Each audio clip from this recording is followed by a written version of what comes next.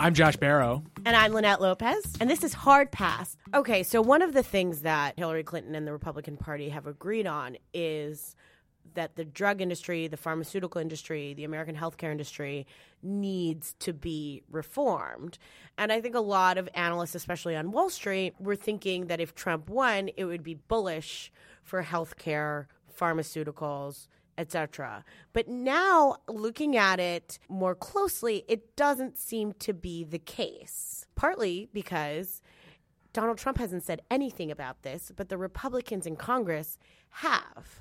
This is interesting, and I've been hearing you talking about this in the newsroom. Pharma isn't just one issue. There's a bunch of different issues. So, Totally. some stuff is about if you develop a new blockbuster drug, how long will the patent run, and how much will you be able to charge Medicare and the Veterans Administration and private insurers for covering it. And that stuff probably, the Republicans are more pharma-friendly than the Democrats. There are Republicans in Congress who really wanted to do something about the lack of transparency and the lack of competition. Specifically, when we talk about lack of transparency and lack of competition, a lot of this stuff is surrounded generic drugs. Because people think about expensive drugs being drugs under patent. Only one company's allowed to make them. They charge a lot because it's, it was very expensive to develop and it's very valuable to the healthcare consumer. You also have a lot of the stuff like Valiant Pharmaceutical that people have gotten so upset about with the huge price increases. These are generic drugs that theoretically ought to be made by several companies at the same time that would compete on price and drive prices down. And so a lot of the people who have been fighting in Washington to try to actually make that happen have been on the Republican side. It's not only Republicans are for this. There are also Democrats in that position. But so some of the reforms that Republicans are championing might actually lead to lower prices on certain kinds of drugs and lower profits for certain pharma companies, right? Absolutely. Yeah. And there's actually another set of companies called the pharmacy benefit managers that are also under intense scrutiny from Republicans. The only pharmacist in Congress is a Republican from Georgia named Buddy Earl Carter. And he's going after the pharmacy benefit managers because they create the formularies that say what drugs insurers will pay for. So a pharmacy benefit manager, to be clear, it's the prescribing and dispensing of prescription drugs and which drugs should be used in which circumstance and what's cost effective and what should and shouldn't be approved.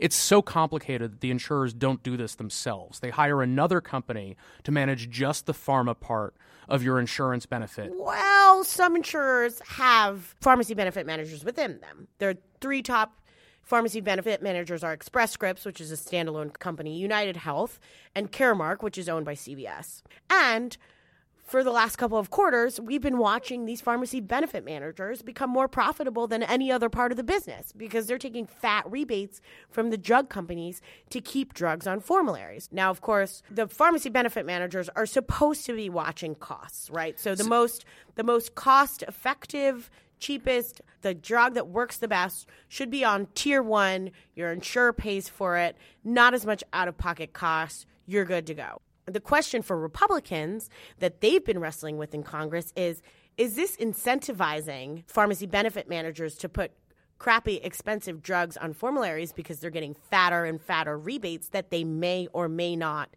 pass on to the customers? Or is this an efficient system that's market-based? This is the thing that I find bizarre about all the controversy over pharmacy benefit managers is that basically the argument that pharmacy benefit managers are acting badly is that basically they're not putting the interests of the insurer or the customer first, that they are not putting the most cost-effective drugs on the lowest tiers in the formularies so that people get drugs that are good and cost-effective and that holds costs down and provides care that patients need. Right.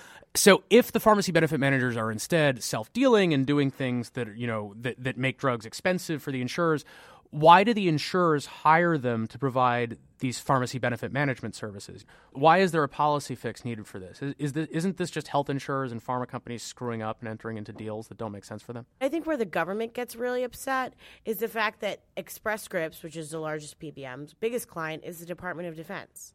And the Department of Defense is not going to run around renegotiating and looking at other customers and other clients. They just want to be treated fairly. What does this mean for the markets and for the industry? So, let's say there's a PBM crackdown either by Congress or just, the insurers get better at figuring this stuff out. Obviously, that's bad if a PBM shareholder. What does that mean in the end for pharma? If the PBM system stopped being all dysfunctional, would drug prices be lower? And would prices received by pharma companies be lower? Because it sounds like if one of the things people are saying is just the PBMs are taking a big cut for no reason, getting the PBMs out of the way might lower prices for consumers. It's not obvious to me that it would lower profits for the pharma companies. I think what we're going to start seeing on the Hill is Republicans, urging transparency in terms of the PBMs because... And so what does transparency mean? It's like they'd have to publish the list of what they're actually paying for the drugs? Right. What they're paying and then what the drug companies pay, what they pay, and then what the insurers pay, which are all different things. And that's called the spread, and a couple congressmen on the Hill are really, really mad about it, and they're Republicans. Going forward, that is good for pharma stocks. It's not great for the companies that have these PBMs within them, and that's what you have to watch for. I mean, this situation has gotten so complicated that, companies like CVS have massive PBMs inside of them that are a fat half of their business. Yeah, I mean, that's the thing people should understand about CVS Caremark. Like the Caremark pharmacy benefit management business is a really big business. It's not something that's like just some adjunct onto this retail chain. It's like they are a retail and PBM company. Yes. And it's the same thing with United Health. I mean, it's not half and half, but the PBM also is becoming more and more important to the business. So I think that those are things to watch.